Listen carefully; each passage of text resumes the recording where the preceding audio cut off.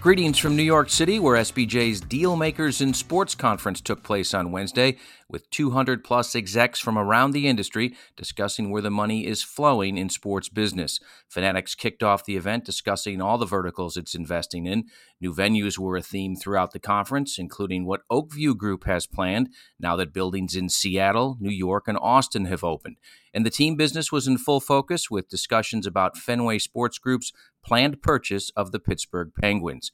Get a full recap, including videos from the event and a behind-the-scenes newsletter at sportsbusinessjournal.com. Good morning. It's Thursday, December 2nd. This is your SBJ Morning Buzzcast. I'm David Albright, filling in for Abe Madcore. MLB owners voted unanimously last night to lock out the players, marking the first work stoppage in baseball in 26 years. The 1994-95 MLB players' strike lasted 232 days and wiped out the 1994 postseason and the World Series. But MLB Commissioner Rob Manfred, in a letter to fans, said the owners were imposing an off-season lockout as a means to protect the 2022 regular season. The Players Association did not reveal any details about bargaining proposals in its public messages last night, but Manfred's letter, in explaining the owners' reasoning for imposing the lockout, revealed multiple details of the proposals from both the owners and the players. What it all means in the short term is that player transactions are halted and clubs are now restricted from contacting players in the off-season until the lockout is lifted. In addition, MLB's winter meeting, scheduled for December 6th to the 9th in Orlando, will be canceled. In another deal that couldn't find a finish line, the College Football Playoff's Board of Managers were unable to agree on an expanded format and instead will meet again in January at the National Championship game in Indianapolis. Wednesday's meeting was the group's sixth in-person gathering since the CFP announced in June it was considering a 12-team proposal.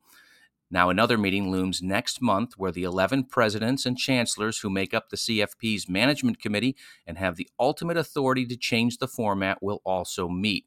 If the playoff is going to expand in time for the 2024 season, CFP Executive Director Bill Hancock has said repeatedly that a decision needs to be made by January.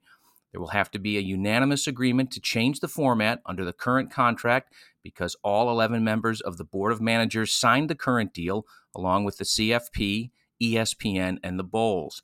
If the playoff doesn't expand until 2026, after the current deal expires, the commissioners have a blank slate and a new contractual agreement to work with that wouldn't necessarily require unanimity. The International Olympic Committee has held a second video call with former doubles world number one Peng Shuai among concerns about the Chinese tennis player's well-being. The IOC said it held the call just before the Women's Tennis Association announced an immediate suspension of all tournaments in China due to concerns about Shuai. China typically hosts about 10 women's tennis tournaments each year, including the prestigious season-ending WTA finals, which are scheduled to be held there for a decade.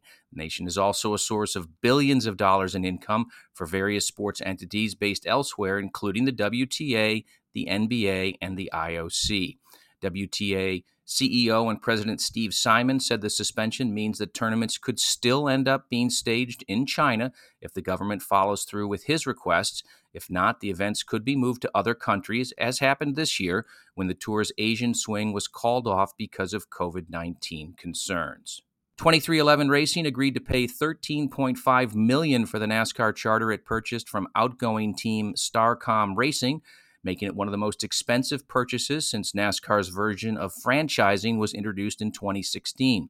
23XI, the team owned by Michael Jordan and Denny Hamlin, will use its new charter for the team's new number 45 car run by Kurt Busch and sponsor Monster Energy, on top of its number 23 car run by Bubba Wallace. The first charter purchased by 23XI was bought last year at a time when the going rate was around $6 to $7 million, meaning prices are now up around 100% in just over a year. Following the lead of several other soccer leagues, Serie A will open its first office in the U.S. with the objective of expanding its presence in the country. The opening of the office in Manhattan is scheduled for January 1st. Serie A is looking to consolidate its relationship with U.S. rights holder CBS Sports and develop new commercial opportunities like regional deals with clubs and leagues, friendlies, and fan events. The Manhattan office is expected to be followed by Serie A offices opening in Dubai and Shanghai to strengthen the league's expansion. The U.S. project will be coordinated by relevant executive chair Charlie Stilitano and ESPN executive Scott Guglielmino. We'll end on a quick people note. Disney's board of directors has elected Susan Arnold as its new chair, replacing Bob Iger, who's set to depart the company later this month. Arnold, who previously has held positions at the Carlyle Group and Procter & Gamble, has been a Disney board member since 2007 and is set to become the chair on December 31st. Her appointment is another indication of the changing of the guard happening at Disney. Meanwhile, Iger's exodus will cement his successor, current CEO Bob Chapek, as the executive in charge at the company. And that's your SBJ Morning Buzzcast for Thursday. I hope everybody has a great day, and we'll see you back here tomorrow morning.